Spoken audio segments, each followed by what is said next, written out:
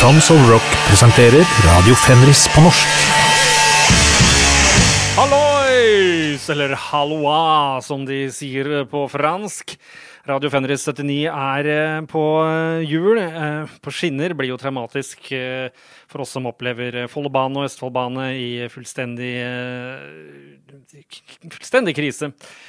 Så derfor så tar vi en visitt til Kolbotn, der hvor vi kunne sette opp bod og solgt Ranger merch og kassetter og alt mulig, for det var et orkester som startet som Turbin, nydelig bandnavn, Turbin, disse finnene i 2008-2009, og så skiftet de navn til Ranger, og da var vi fyr og flamme på Kolbotn. Så ga de med 2 skiver på Spine Farm, som de regner som en skikkelig major label, og så var ikke Spine Farm fornøyd, og Ranger var ikke fornøyd med dem i det hele tatt, og så sluttet 2 av medlemmene, og da var de igjen 2, disse 2 som startet orkestret, Mikko og Miki, vel, på henholdsvis trommer og bass og vokal.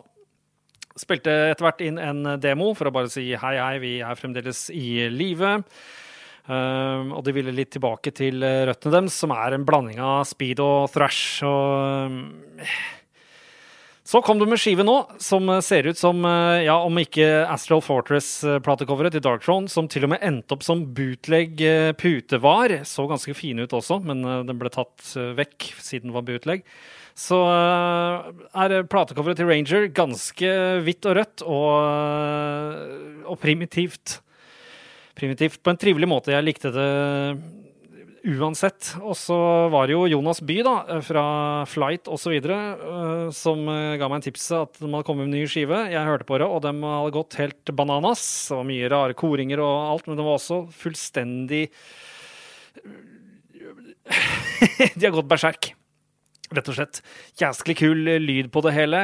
Rimelig undergrunn, men allikevel med den trommelyden man på en måte kjenner igjen fra før av, synes jeg, altså. Og den vokalen man kjenner igjen fra før av, og det både kjapt og sakte blant om hverandre på de greiene. Jeg skal spille siste låta fra Ylös Raunojasta-plata, som også heter Risen from the Ruins. Du kan velge mellom både finsk og engelsk versjon. Dødskult.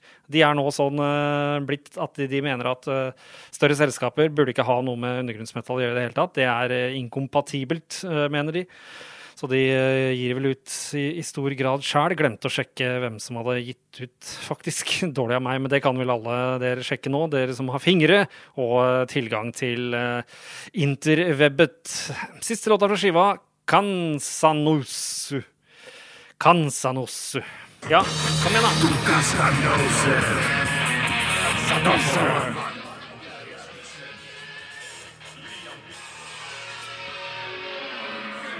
Ok da, Ranger på Ektro Records nå, og på den finske versjonen så den kryptiske meldingen der, som bare går og går mellom hver låt, og det det ikke på den amerikanske versjonen. Spesielt.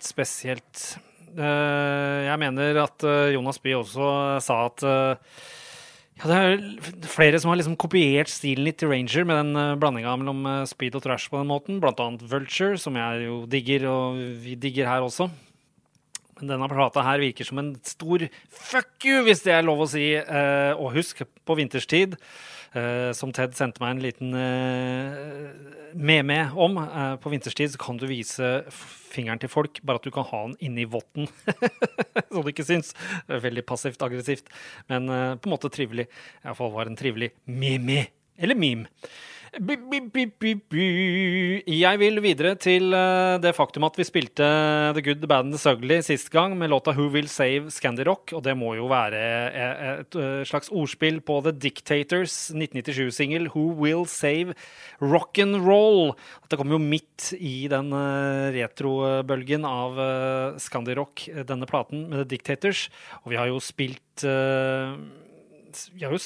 Dictators tidligere her på showet. Det jeg sikker på. Startet jo i New York 72-75, fortsatte fra 76 til 80, og så ble det vel en stor pause da. Ross the Boss gikk jo med i å lage Manowar, og sikkert produserte kanskje Anthrax-demoen, eller hva det var for noe også.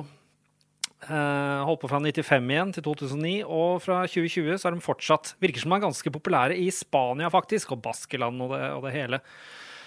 Ja, man kunne tro at The Dictators var døde, men de drev ikke sant? Singeren her kom i 1997, og de drev og fikla med å skulle spille inn ny skive da. Og noen sier at det er egentlig den jevneste Dictators-skiva noensinne.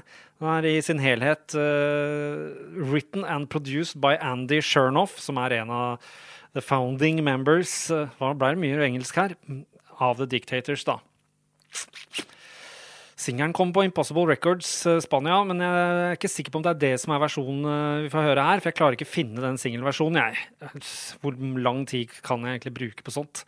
Vi druser til med versjonen fra DFFD-skiva fra 2001, The Dictators Who Will Save Rock'n'Roll, og her er det ganske kul tekst. Det handler om å liksom ta et stand, vil du være flinkis eller ikke flinkis? Spesielt her, June 1st, 1967, Something Died and Went to Heaven. I wish Sgt. Pepper never taught the band to play. Så det er strengt. Det er det. Choose your side and choose it well, sier de Three Chord Revolutionaries. Men samtidig, så jeg mener, de holdt jo på med Manowar, og det er ikke akkurat 3 korder det, så alt er lov, si! Vi må bare få rock og metal til å bare ekspandere så langt det lar seg gjøres, og det virker det som det absolutt gjør. The Dictators her altså, fra 2001, LPN DFFD, Who Will Save Rock'n'Roll. Kom igjen da! Har du ikke lyst til å spille låta når du først er i gang? Må jeg gå tilbake her også? Dette er jo et standardisert problem. Der, ja! Kom igjen! Ja da! Jeg smiler! Ja.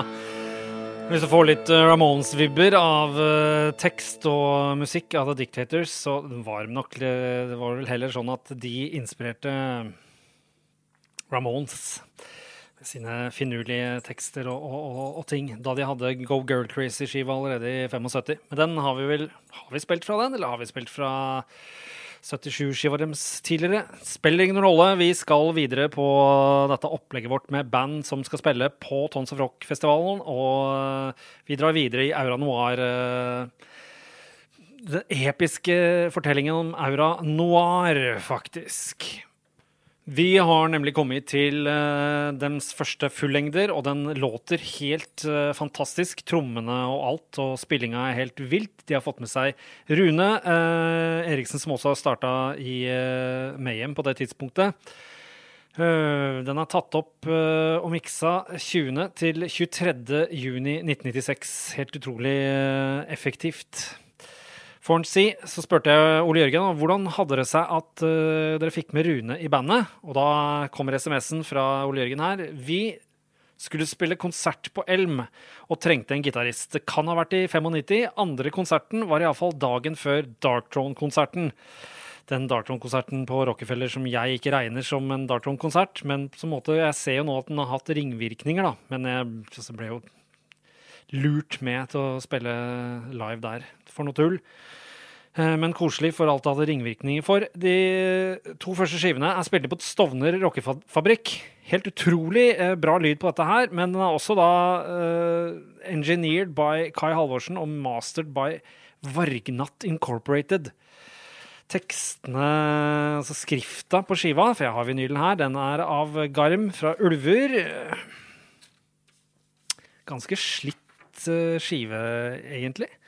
Altså, hvis du sammenligner Aura Noir 1996 og Darkthrone 1996, så er det ikke noe tvil om hvem som rula gata, liksom. Det var jo helt klart Aura Noir her.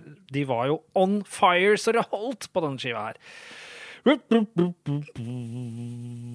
Deep Tracks of Hell-skiva som kom i 98, spilt inn hos Garm og Knut fra Arcturus. Merciless-skiva spilt inn hos Sverre Dæhlie. Og så kjøpte Ole Jørgen mikseren til Sverre Dæhlie pluss mikrofoner og spilte inn Hades Rise i Alvdal. Greit. Det er mye backstory, men så ble vel Rune med da, og skulle være gitarist for dem live, og så ble han en del av bandet her. Jeg vet ikke om han spiller på Deep Tracts of Hell, som kom 2 år senere. Han har vært litt sånn inn og ut av bandet, men her spiller han i hvert fall gitar. Og så er det slik da at de synger og spiller på forskjellige låter, og annenhver låt, så er det annenhver låt lagd av enten Carl Michael Sral eller Ole Jørgen Apollyon. Og hvis man sjekker på Metal Archives, så står det da feil der. Altså, det står feil på hvem som synger på hvem låt og alt mulig. Jeg er snudd opp ned. Så her gjelder det å ha vinylen med fint sånn innercover. Og var det ikke masse ting fra plateselskapet da også? Jo, det var utgitt på Malicious Records, dette her. Og de var jo ikke fornøyd med Malicious Records, så vidt jeg husker. Og her skal de også gi ut Strid, debutskive, Norwegian Distant and Mysterious Black Metal. Så dette Distant Black Metal-greiene, men selvfølgelig da sikkert veldig mye romklang på, det var ikke et fenomen som dukket opp i Portugal for 10 år siden. Det hadde vi allerede her som en liten greie. Hva er det mer vi kan se inni disse pamflettene som ligger med her? Gitt ut Mortis på Malicious Records 3, Vond på nummer 4, Syklon B, 5. utgivelse, Dødheimsgard, Kron til konge, nummer 6, Gorgoroth, Pentagram, Gorgoroth, Antichrist, Gorgoroth, Hat, og Gorgoroth, ja, mye Gorgoroth, så er Strid og Silexator, som jeg aldri har hørt. Jeg er ikke sikker på om jeg har hørt Strid heller. Det var jo 80-talls black metal som var greia for meg i stor grad. Skal vi bare rase av gårde? Låta jeg har valgt her nå, og begge låtene, ja, egentlig den låta her er ikke tatt fram så ofte, men jeg synes de er helt spinnvilt bra her. Spesielt 1 minutt og 37 sekunder og 80, så kommer det et vilt bra, kjapt og avantgarde-aktig riff som er helt insane. Dette er en Sral Carl Michael-låt, og det er da han på vokal også. Fra Black Trash Attack spiller vi Aura Noir med Caged Wrath. Og så var det å sette den på, da.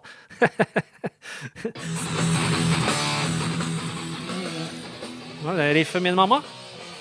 Exodus eller noe? Ja, der er det riffet, ja. Fantastisk. Jeg sendte jo der greia med at de hadde byttet om på Metal Archives til Carl Michael. Og at det var veldig annoying for en nerd som meg, og fikk tilbake som svar. Ikke har de fått med seg at Peter Sellers spiller blokkfløyte heller. Der får Aura Noir lov til å ebbe ut med sin låt Caged Wrath. Er det fremdeles noen som ikke finner spillelista, så ligger den jo bare trykk på teksten på dette her i det hele tatt. Og hvis dere vil ha vanlig radiosending med låter inneblant, så kan dere sjekke ut der Fenris Metal Pact på Patreon, men det koster litt penger og greier, så det er pinlig.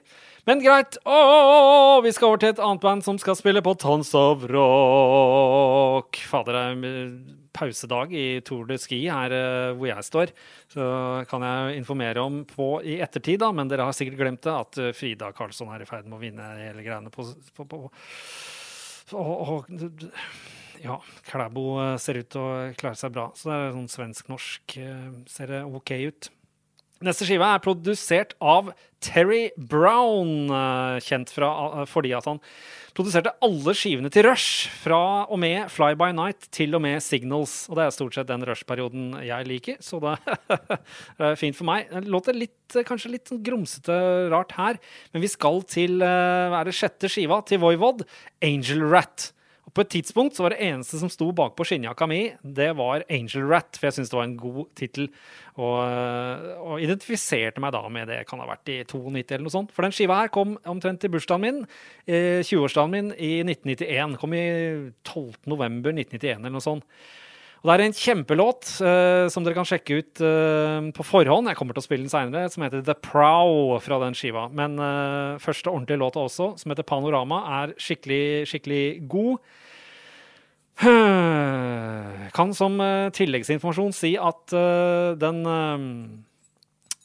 Nothing Face-skiva og den her, Angel Rat, og den som kom etterpå, The Outer Limits, de skivene, altså teipene til de skivene, de virka som var lost i en Universal Studio-brann i 2008. Men så har de funnet ut at det lå på et lager i Pennsylvania, Pennsylvanian Hunger, eller noe slikt, og de har nå teipene i sin hule hånd. Voivod der altså. Voivod med låta Panorama fra Angel Rat, november 1991. Her har de tatt vekk en del av metallen sin og gått over til å spille mer psykedelisk rock på et vis. Kan du starte låta, eller? Men for meg fremdeles underlig at ikke dette bandet er langt større enn det de er. Så nydelig refreng og vers, faktisk. Jeg har ofte sagt det at i kred-musikk så er det for bra og komplisert vers, og så er det litt sånn så som så med refrenget, mens i hitmusikk så er det omvendt. Det er konvensjonelt, kanskje litt kjedelige vers, og så er det voldsomt catchy refrenger. Her har det begge deler. Det ble jo ikke noe verdensherredømme på Voivod av den grunn. Uant av hvilke årsaker. Det er jo ikke bare vi i Darkthrone som liker Voivod, det er jo Aura Noir og Enslaved, for eksempel. Ja, nå skal vi videre til Parish. Da googler Parish, det kommer opp mye rart, ass. Men jeg sendte en av de låtene fra Parish-EP'en fra 2020 til Kenneth Sorknes, og de hadde sett dem live da. Men Kenneth Sorknes kunne også si at han ene gitaristen i Crimson Glory hadde et Parish på 90-tallet, og det stemmer jo, det er Ben Jackson, gitaristen fra Crimson Glory, som hadde et Parish da på 90-tallet, og ble utgitt på en lite tysk CD-label som eksisterte 20th Century Records, eller hva var det for noe? Og bare ga ut masse, og bare forsvant. Det er litt Cauldron-aktig vokal på dette. Jeg valgte ut en sassy, boogie, type trist og tung låt, som jeg fikk tilsendt av Tim Karenberg fra det tyske bandet Old her. Så jeg satt veldig pris på det. Jeg hadde ikke hørt dette Parish før. De er fra UK. Aner ikke når de startet, faktisk. Klarte ikke å finne ut av det. Men det er fra God's Right Hand-EP'en 2020. De har også en ny skive nå, som kom på Spotify, og det virker som den slår an noe veldig. Men denne kom på Crypt of the Wizard, plateselskapet fra England. Og vi skal spille låta Apothecary. Apothecary? Apothecary? Ikke. Den låter sånn i alle fall.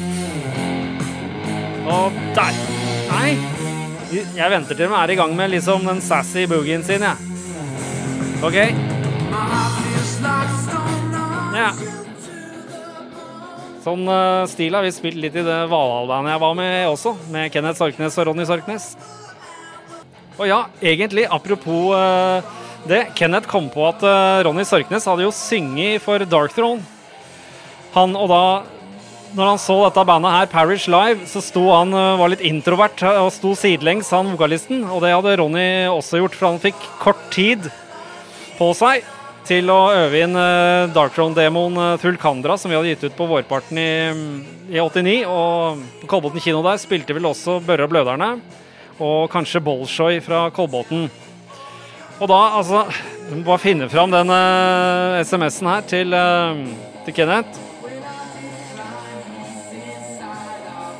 Jeg husker Frank, som senere begynte i Valhall, kjørte Fiaten til Ronny, det vil si Ronny hadde en Fiat, men hadde ikke lappen. Og den krasja vi mens han gikk på motormekk fra 1988 til 1989, så det kan stemme at det var våren 1989.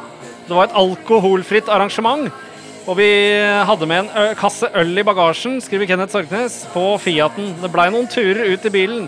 Dette er nydelige minner. Det var også den samme konserten hvor Torben Grue fra Børre og Bløderne, tidligere Vomit, sa at noen av oss ekstremmetal, eller het ikke ekstremmetal på den tida, men burde ha norsk tekst da, eller norske tekster.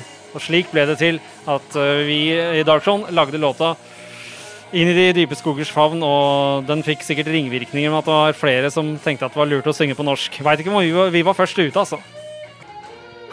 Digg band, det der Parish, ass. Jeg skal spille en låt neste gang også, en som minner kanskje litt mer om første Witchcraft fra UK-skiva, som kom i, hva var det, 2005? Fremdeles ikke noe jeg kommer til å spille fra den nye Parish-skiva. Uvant av hvilken grunn, men hengt meg opp i et par av låtene fra den EP-en. Bra variert band, ass. Jeebus. Greit, nå skal vi til Japan. Det et glemt thrash metal-band der. De var tidlig ute med blanding av thrash og speed, dem, ass. 1985 hadde de 2 utgivelser som låter ganske raft, men jeg falt mer for en EP de ga ut i juni 86, som heter Cradle Song. Og det platecoveret på Cradle Song ble også brukt på den der Early Years 85-88. Jeg sier egentlig 87 jeg der, altså, men da har han brukt samme coveret til den. Ble utgitt i 2005 av japanske labelet Bang the Head Records. Ja, det vokalisten Hisumi som har vært med hele tiden. Det kvinnelig vokal. Det høres ikke veldig ut som kvinnelig vokal, men den har vært mer eller mindre eksperimentell, vokalen, hele veien. Den skulle endelig gi ut en fullengder som heter Gore i 1989, tror jeg det var. Prøv å høre litt på den. Lydbildet fungerer ikke i det hele tatt. Pluss kritikere sier at da hadde den slått om for mye til den engelske... Nei, hva sier jeg for noe? Tyske trash-stilen. Ja, det kan jeg på en måte være enig i. Begynner kanskje å nærme seg litt Tankard-aktig her og der. Og jeg sliter jo litt med Tankard, da. Liker bare kanskje litt av første skiva og demoen, liksom. Men uansett, Jurassic Jade har jeg spilt på den andre podcasten min, den Fenris Metal Pact, fordi jeg fikk noen tips, tror jeg, av han kameraten min fra Kroatia, Darko, om det bandet, sånn som jeg husker det. De startet allerede i 83-85, da het den Rebel Power, så skiftet de navn til Jurassic Jade. Og her da spiller vi låta Go to the Dogs fra Cradle Song EP-en som kom i juni 1986. Vær så god!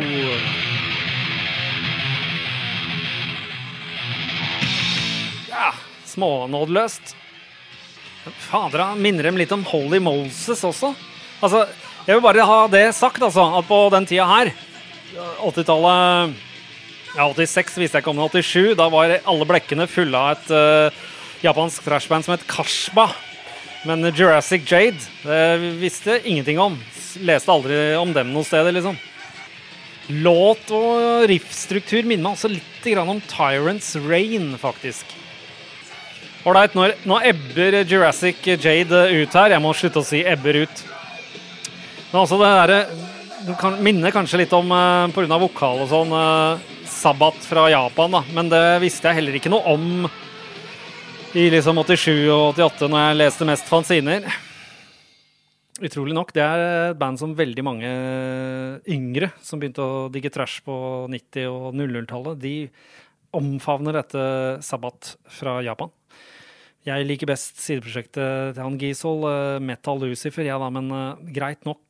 Som Hanna Kvanmo forkynte der hun skuet utover Getsemanehavet.